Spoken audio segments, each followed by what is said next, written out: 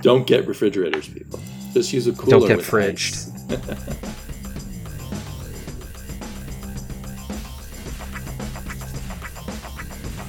Welcome back, everyone, to another episode of Never Stay Dead. We are back from the dead today with a, quote, special episode, which is myself, Damien, and my buddy Matt, your usual hosts, chatting about a number of items, kind of a meandering podcast, not focused on a special subject this time. Although I do think kind of at the center of things is generational differences between readers of comics.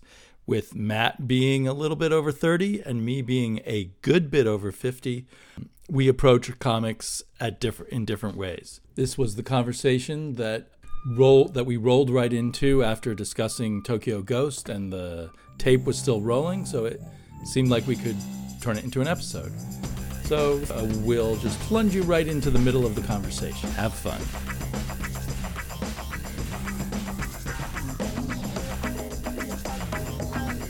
Don't get refrigerators, people. Don't get fridged. Oh my gosh! Speaking of fridging, can I just bemoan a comic for a moment?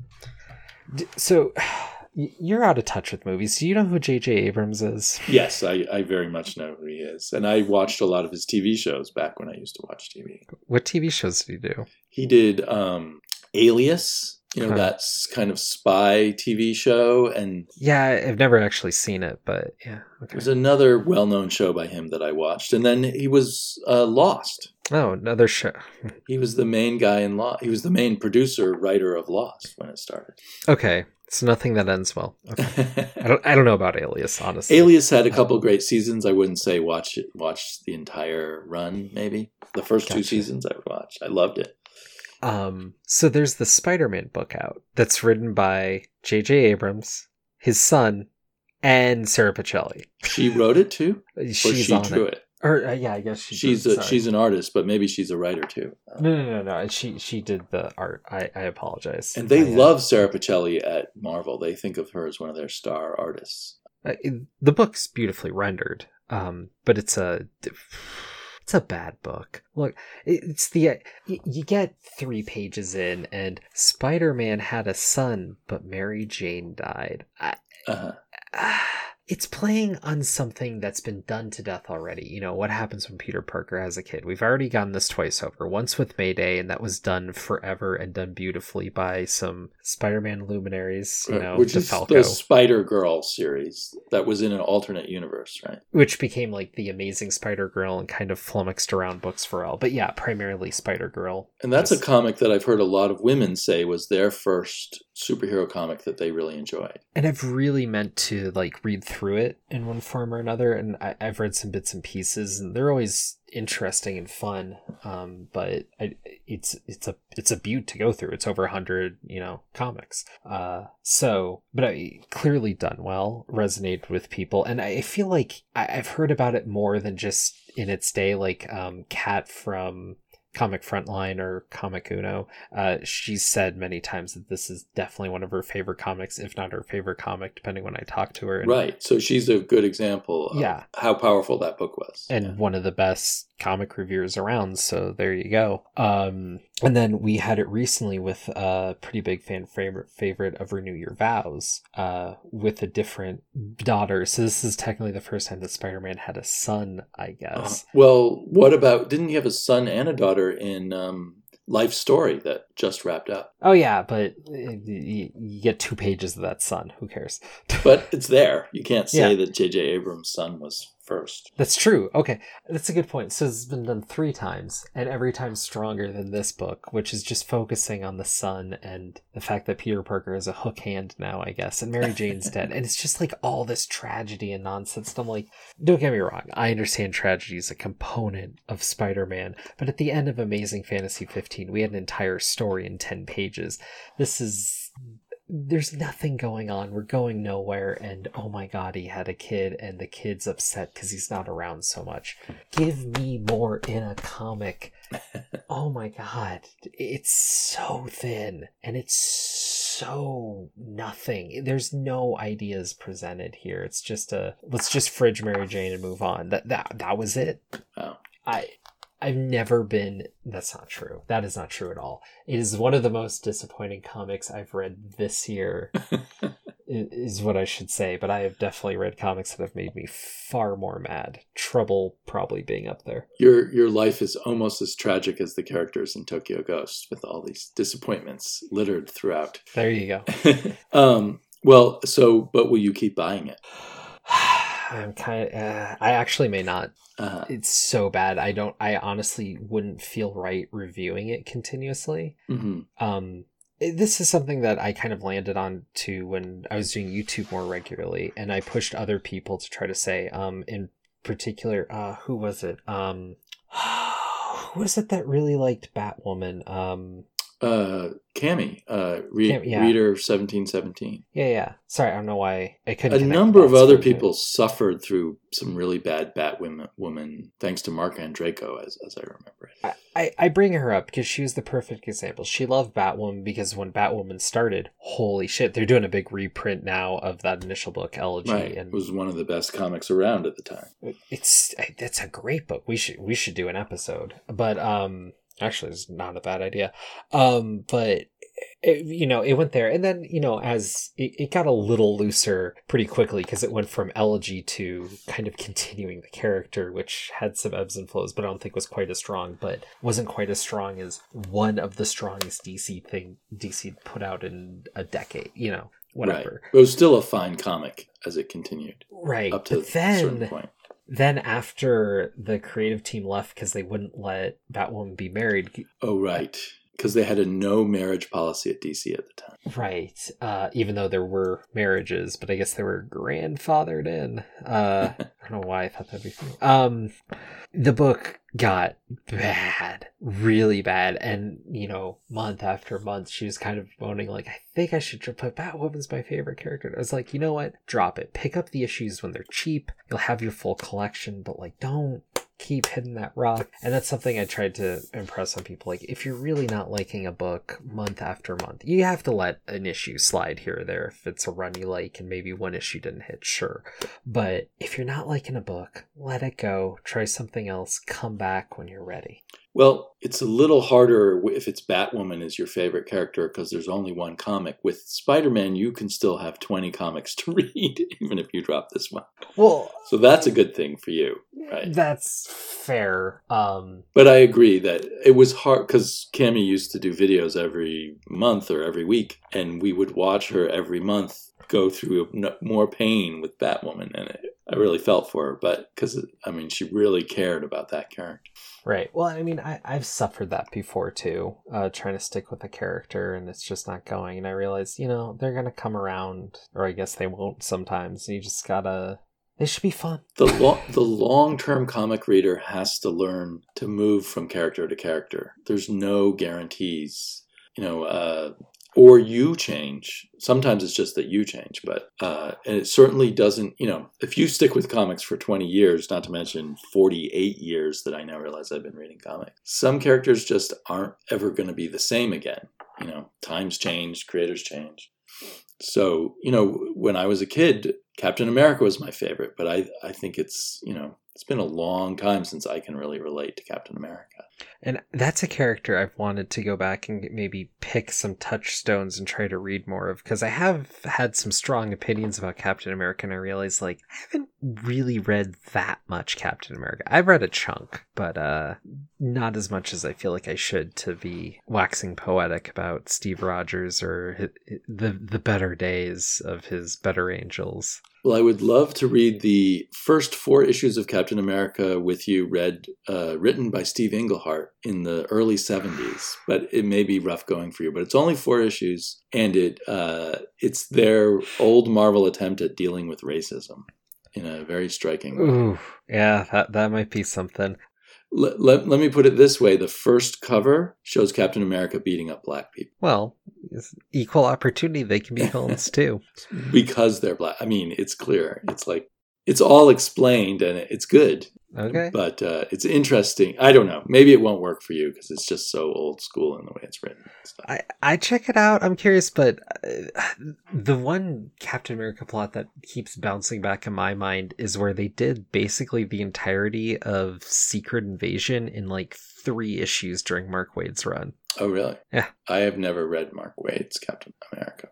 Oh, wait. The recent Mark Waid Captain America run? No, this was in the 90s. Oh, okay. I have not read that one. I did read his most recent one, which was an odd one, but yeah. Well, an interesting thing, one of the comments we got, I probably can't find it right now. So when the podcast appears on YouTube, I get a lot of comments. One of the comments was from someone who goes by the name Gore Vidal, but that's not his real name. But he that's not the actual Gore he's Vidal. In my age range. I'm not sure his actual age, but I'm guessing he's over 50, or at least in his late 40s. But he said that listening to our most recent conversation about New Gods reminded him of all the conversations he has with people of a much younger generation. He called them millennials. I don't know if you count as a millennial, but I do. He said that when he gives some millennial some book that he really loved, and then they have a conversation about it, that it's just like your and my conversations about old books.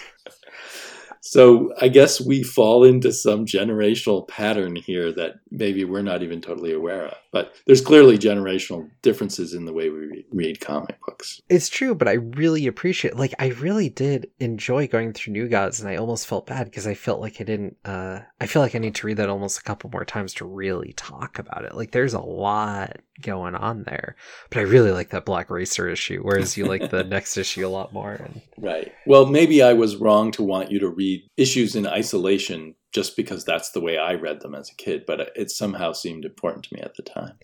Well, there's an experience you're trying to go for that you wanted to see if it resonated. So I did read that issue on its own first and then kind of go through, and I just, whatever it was that grabbed you about that issue, it was just too much for me to try to take in. And then going back, it made more sense. But well, in a sense, you and I were trained by the comic books themselves to read comic books in a different way. Mm-hmm. So it literally took me 30 years to cotton on to the idea of, oh, you should go back and read previous issues. So I was, for years, like in maybe more than 30 years, in the early 2000s, I was still going to comic book shops and thinking, hey, I can just pick up a random issue of Planetary and follow what's going on. I can pick up a random issue of this and that. Planetary? That just jumped gave out me to me. Heartburn.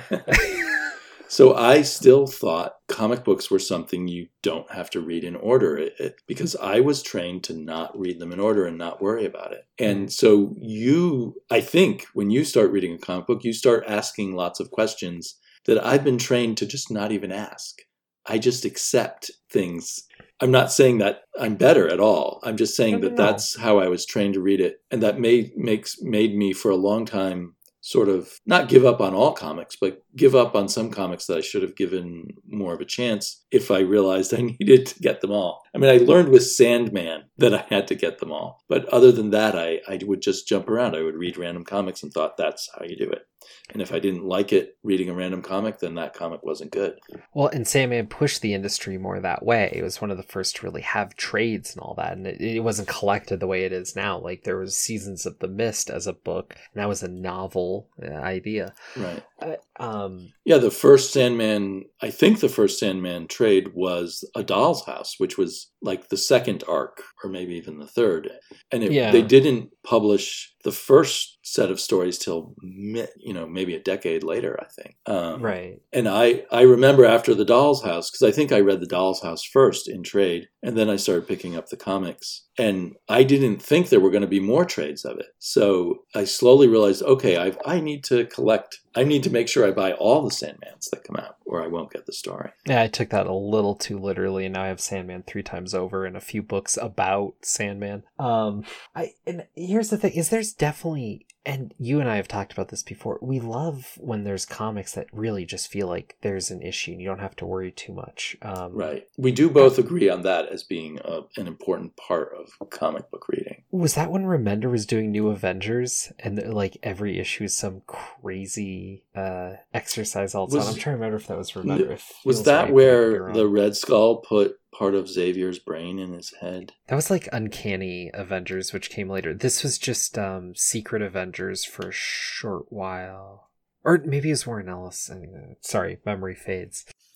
Warren Ellis, when he wants to, does excellent one-and-done issues. Like he did that with Moon Knight, and I feel like there's some other ones he did that with. Warren Ellis has done a lot of great work and a lot of forgettable work. We could become the Warren Ellis podcast if we don't watch out. Could we? I think Warren Ellis is someone we both like. I mean, I agree with you. There's a lot of stuff that's not worth reading of him. Oh, I love Warren Ellis, but when he's good, he's definitely he's a perfect... He's kind of, for me, he's maybe number 2 to Alan Moore. I mean, I probably should be careful about. There's probably a bunch of number 2s to Alan Moore. Well, I don't think Alan Moore's would be my number 1, but who would be your number 1? I mean, to me, Alan, I don't even have to think about it. Alan Moore, number 1, way above everyone else. You think Alan Moore's the best comic writer of all time, really? Yes. That's weird to me because I've never, I mean, I know, don't get me wrong, I like a lot of his stuff, who doesn't, but you never hit me as someone who was so taken by like Watchmen or V for Vendetta. Oh, I am very taken by them and by other lesser Alan Moore stuff, and especially by the Swamp Thing and the early Miracle Man, Marvel Man stuff. I would say that, I mean, I don't really believe in, I don't believe in the Shakespeare theory of literature that one person is so much better than everyone else that you can just forget about everyone else and just read that one person. Mm-hmm.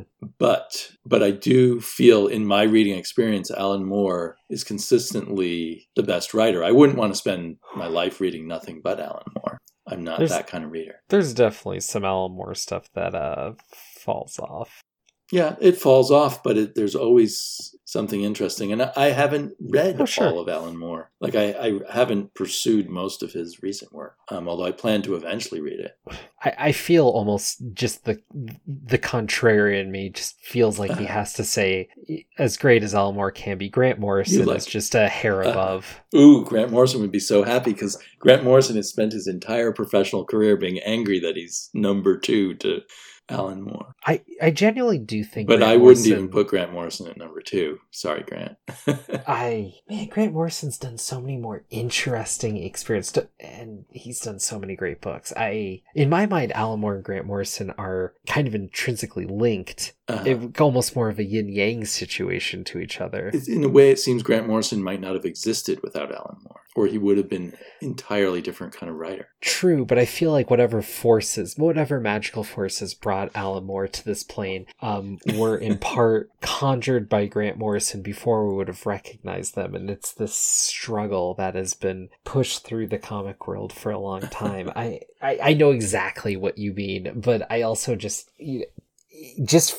not putting so much weight on what came first, but kind of what was generated because of the spat over Miracle Man going forward is... What spat over Miracle Man? Was there a spat between Grant Morrison and Alan Moore on Miracle Man? Oh, yeah. So, I mean, obviously Alan Moore, Miracle Man, doing that, and then one of the first assignments Grant Morrison had was to come on and to follow up on Miracle Man, and in doing so, he didn't write any Miracle Man. What? Neil Gaiman followed up on Miracle Man. I know he did as well. I could have sworn Grant Morrison. Not to my knowledge. I think he did one short piece that was never published until Marvel published it in their current, when they were reprinting it a few years ago. What am I thinking of? I remember this interview with Grant Morrison where he wrote this letter to Alan Moore about, what a fan he was and and what inspiration was, and Alan Moore basically just said, whatever, kid, you'll never be me. Well, I mean, Alan Moore might be a total dick. That wouldn't surprise me. What's weird is every time I've seen Alan Moore in an interview, but he seems genuinely kind of interested in people in a way, maybe not, I mean, obviously I'm not a fan of everyone, but he doesn't seem like a dick to me at all. I don't know. But Alan Moore kind of precedes Grant Morrison by about 10 years. So it's not, they weren't, Yeah, well, it's all news. It was all old news to me by the time I got to it. It's all in Grant Morrison's mind that he's a competitor with Alan Moore. I mean, in a sense, it's just different. So there's something called Grant Morrison's Lost Miracle Man story, and it was published, I'm looking online, and it was published in something that Marvel published a few years ago called the Miracle Man Annual, which had a bunch of odds and ends that weren't by Alan Moore in them. And I think it was like a 6-page story or something. I read it. So the script dates back to the mid-'80s when Morrison was asked to continue the series. So they asked me to continue Marvel Man because Moore had fallen out with everyone in the magazine and taken away his script. And they said, would you follow up? But then Morrison's story was never published. But it was just a short little thing, like a little vignette. Well, the bigger thing to me was this reaction Grant Morrison had to Alan Moore, which has carried through to... Grant Morrison has kind of very ungenerously tried to say Watchmen and other things weren't really that hot shit. I mean, I kind of agree with him. I think Watchmen is overplayed. I don't. Well, especially now that we have, Absolute Carnage, you can just ditch your Watchmen. Well, a difference between you and me, definitely, and I don't know if it's generational, is I consider it very important what order things came in terms of chronological history of like that Alan Moore came before Grant Morrison. And I give Alan Moore a lot of credit for the doors he opened up. Like that's part. And I give Frank Miller a lot of credit for the doors he opened up. And so on and so on. So when I read a comic book, I am, for better or worse, and maybe for worse sometimes, maybe I give things too much credit because I take their historical context into consideration. Because I've been reading for 48 years, I read most of that in historical context. So I hit Alan Moore when he was... And I hit him in like 1981 in the Miracle Man and V for Vendetta stuff in a British comic. Sorry, you hit him and he didn't give you a hex?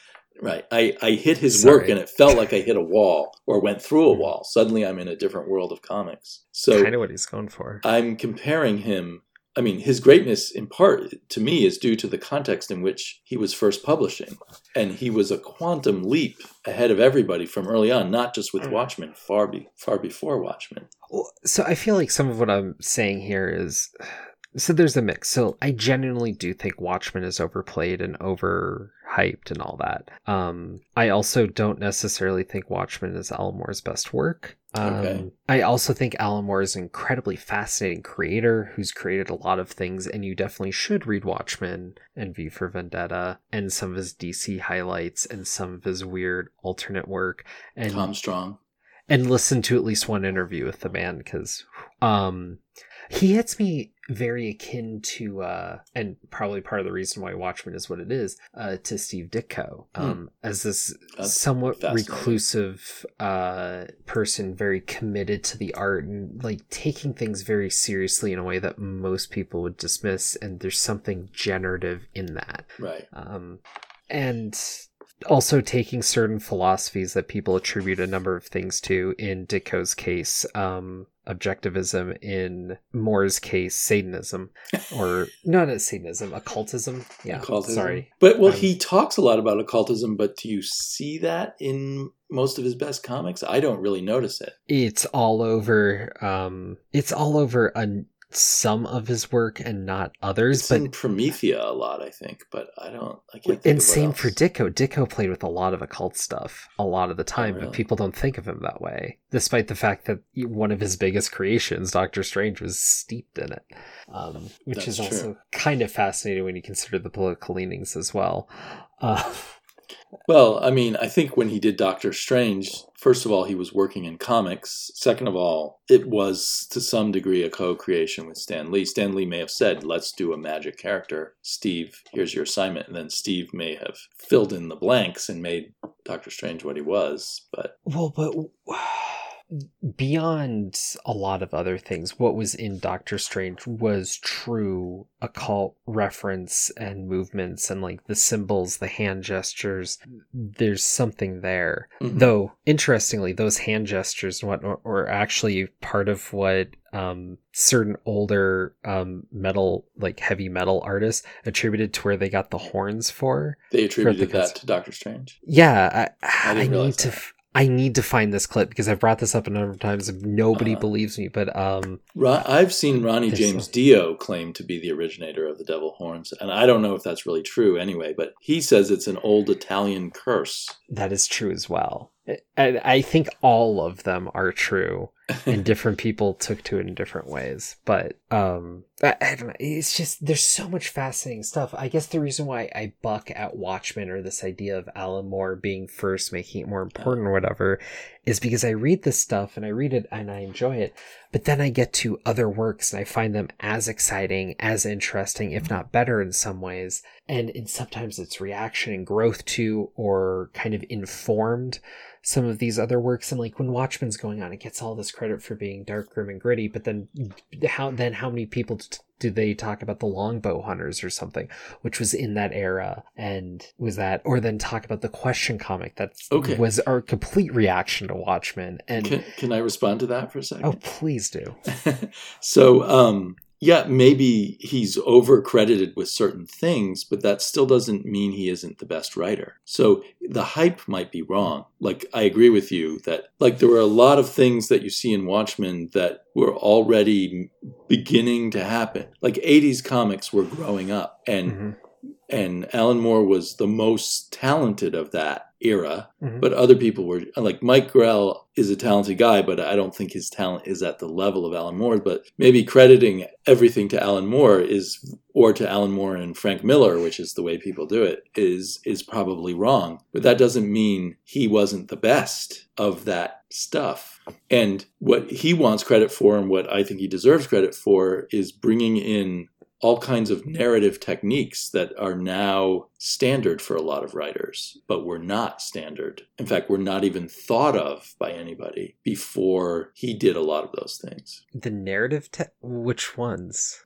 Well, like an easy example is in Watchmen, where you have a panel showing pirates, but you have captions talking about what's going on in another panel. So that overlapping technique, to my knowledge, did not really exist, or did not exist in people's consciousness before Alan Moore. So there's lots of standard things that came in because of Alan Moore. But that narrative conceit has been around since Nemo and Dreamland. No. Yeah. I'm going to have to go back and read some Nemo and Dreamland. I don't remember any... Well, I mean, it's maybe not quite the on. same level or anything, but the idea of the kid talking about something that relates to the real world when he's in the dream and whatnot, like, it's not a far reach, but... Well, I stick by my argument there. I'll look back at it because I have some Little Nemo. And Little Nemo certainly is a very influential comic, apparently a major influence on Mobius, which makes a lot of sense to me all of a sudden. The vampire? When I look at Mobius stuff. No, not Morbius. Mobius, the French... Vampire. The flaky French brilliant artist. Right. Artist and writer. His writing is sometimes very new agey, which is why I call him flaky. Creator. And Mobius is arguably, let's not get into Mobius tonight, but arguably right. the most, should be listed amongst the most influential comic book people too. Oh, he definitely is. And lots of people have no idea. They think it's all Frank Quietly, or they think it's all someone else who got it from Mobius, and not knowing they got it from Mobius.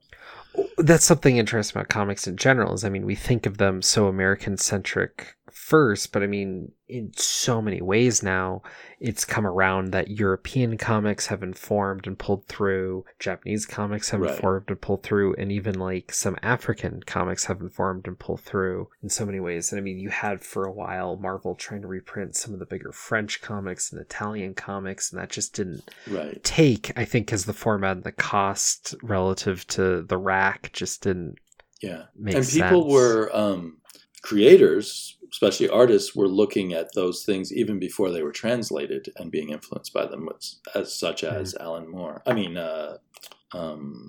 Frank Miller. Sure. I don't know what all of Alan Moore's influences were. A lot. But anyway, so for you, to get back, for you, the clear number one is Grant Morrison? No. No. To say who's my absolute favorite comic writer of all time, it's like it would have easily been Gail Simone for me a few years ago, and I couldn't say that now. She's turned out too many books I don't enjoy. I haven't read a Gail Simone book that I've enjoyed for, it feels like about 4 or 5 years. I've enjoyed a lot of her recent stuff. You have? Like what? There was Domino, there's another one that was spacing. Yeah, Dominoes then became Hot Shots. When was that? Like up to a couple months ago, I believe. Really?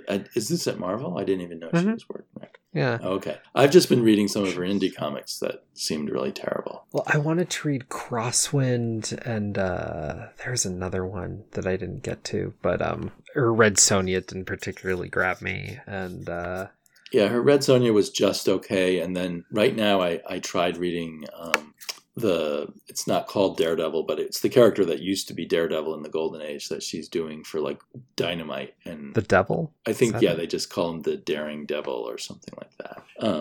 Dudley Do Right. And I just hated that first issue so much. Hey, it's not always great. She's written a lot of great comics though, like Secret Six, Birds of Prey, her Deadpool. Like she's done a lot of great work, and you can't take that away from her. But I think that's the hard part of like naming your favorite creator. Right. Is now I've been around the block enough times that the people I'm really hot on in the moment, I'm like, well, but how well do they hold up? Like I really like Tom Waltz on Turtles, but would I call him my favorite creator writer of all time? How much did he even would write you like Turtles? Everything else he'd written, or maybe you just like him on Turtles? Yeah. So, well, one thing is, I mean, my favorite writer is often a really good writer I'm reading right now. Like if I'm reading Criminal, then Ed Brubaker is my favorite writer. But if I sit back and look at my 48 years of reading comics, the overall favorite writer is still Alan Moore. And when I'm reading the current book, Ice Cream Man, like I'm blown away by it. It's not the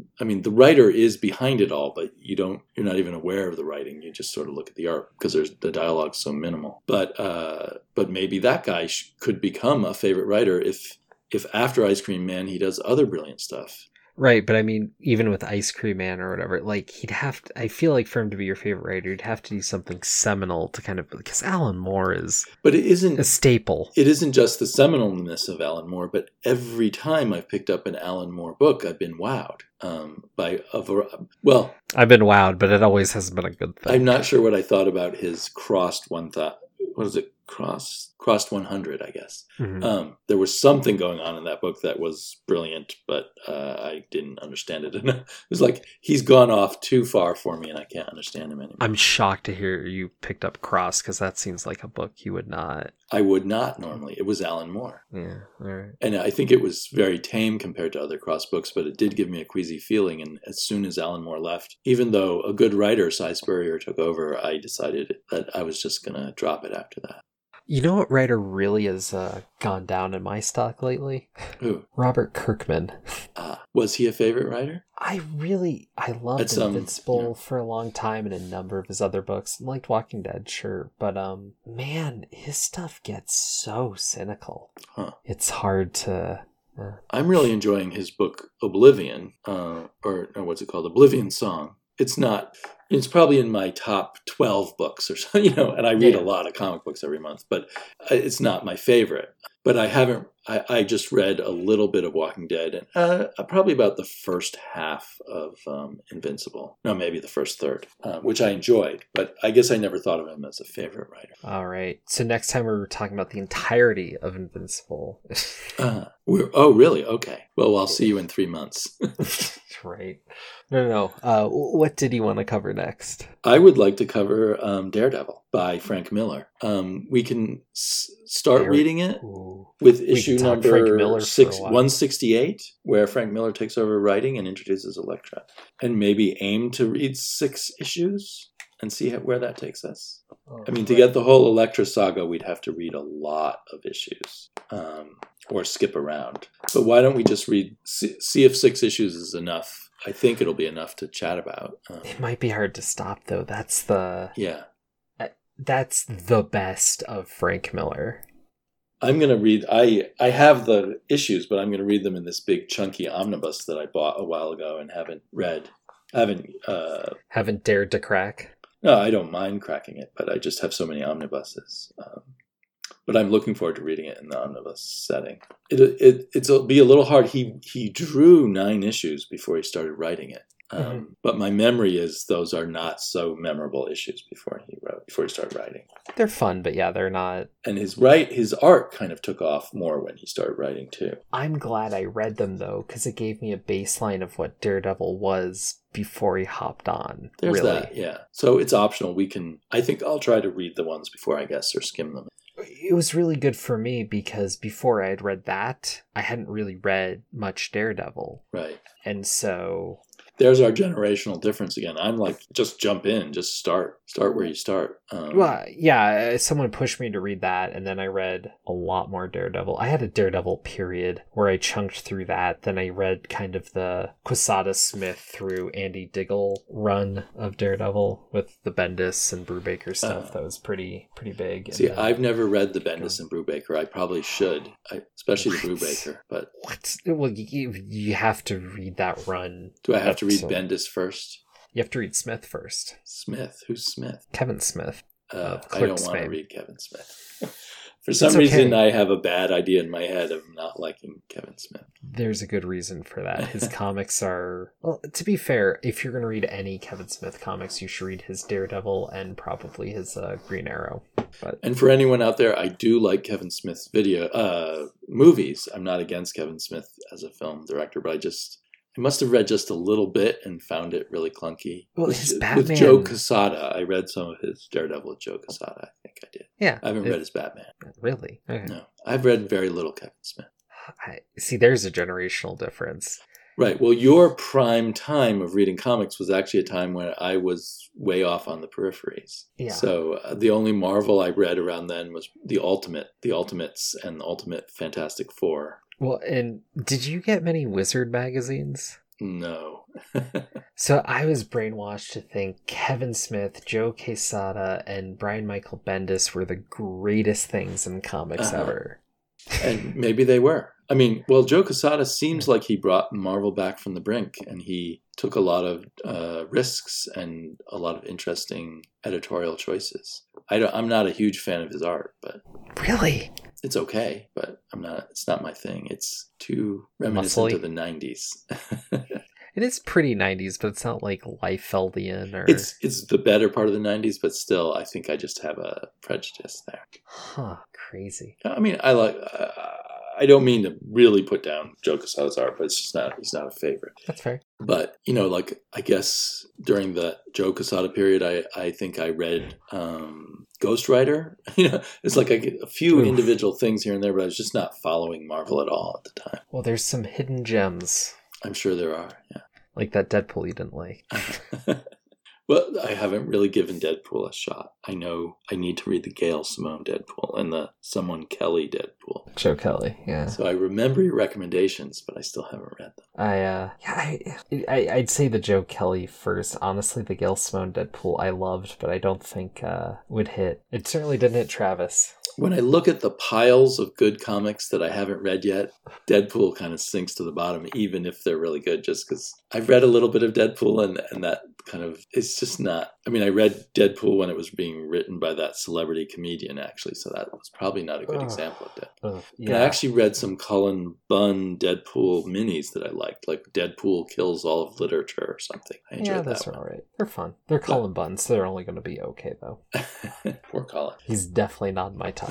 Not in your top. I'm reading, well, I've only read one issue so far of Manor Black, but I really like it. And I love Cullen Bunn's Sixth Gun, so I consider him a writer to always keep an eye on. Fair enough. But his Marvel work has, been workmanlike, I suppose. It's stepped up recently with some of the Carnage stuff, I think. Oh, I didn't know he was on it. Yeah, he's doing the Scream mini and touched a couple other side parts of it. He's not doing the main book, obviously, but he's building it out, and there's going to be a spinoff that's going to continue after that.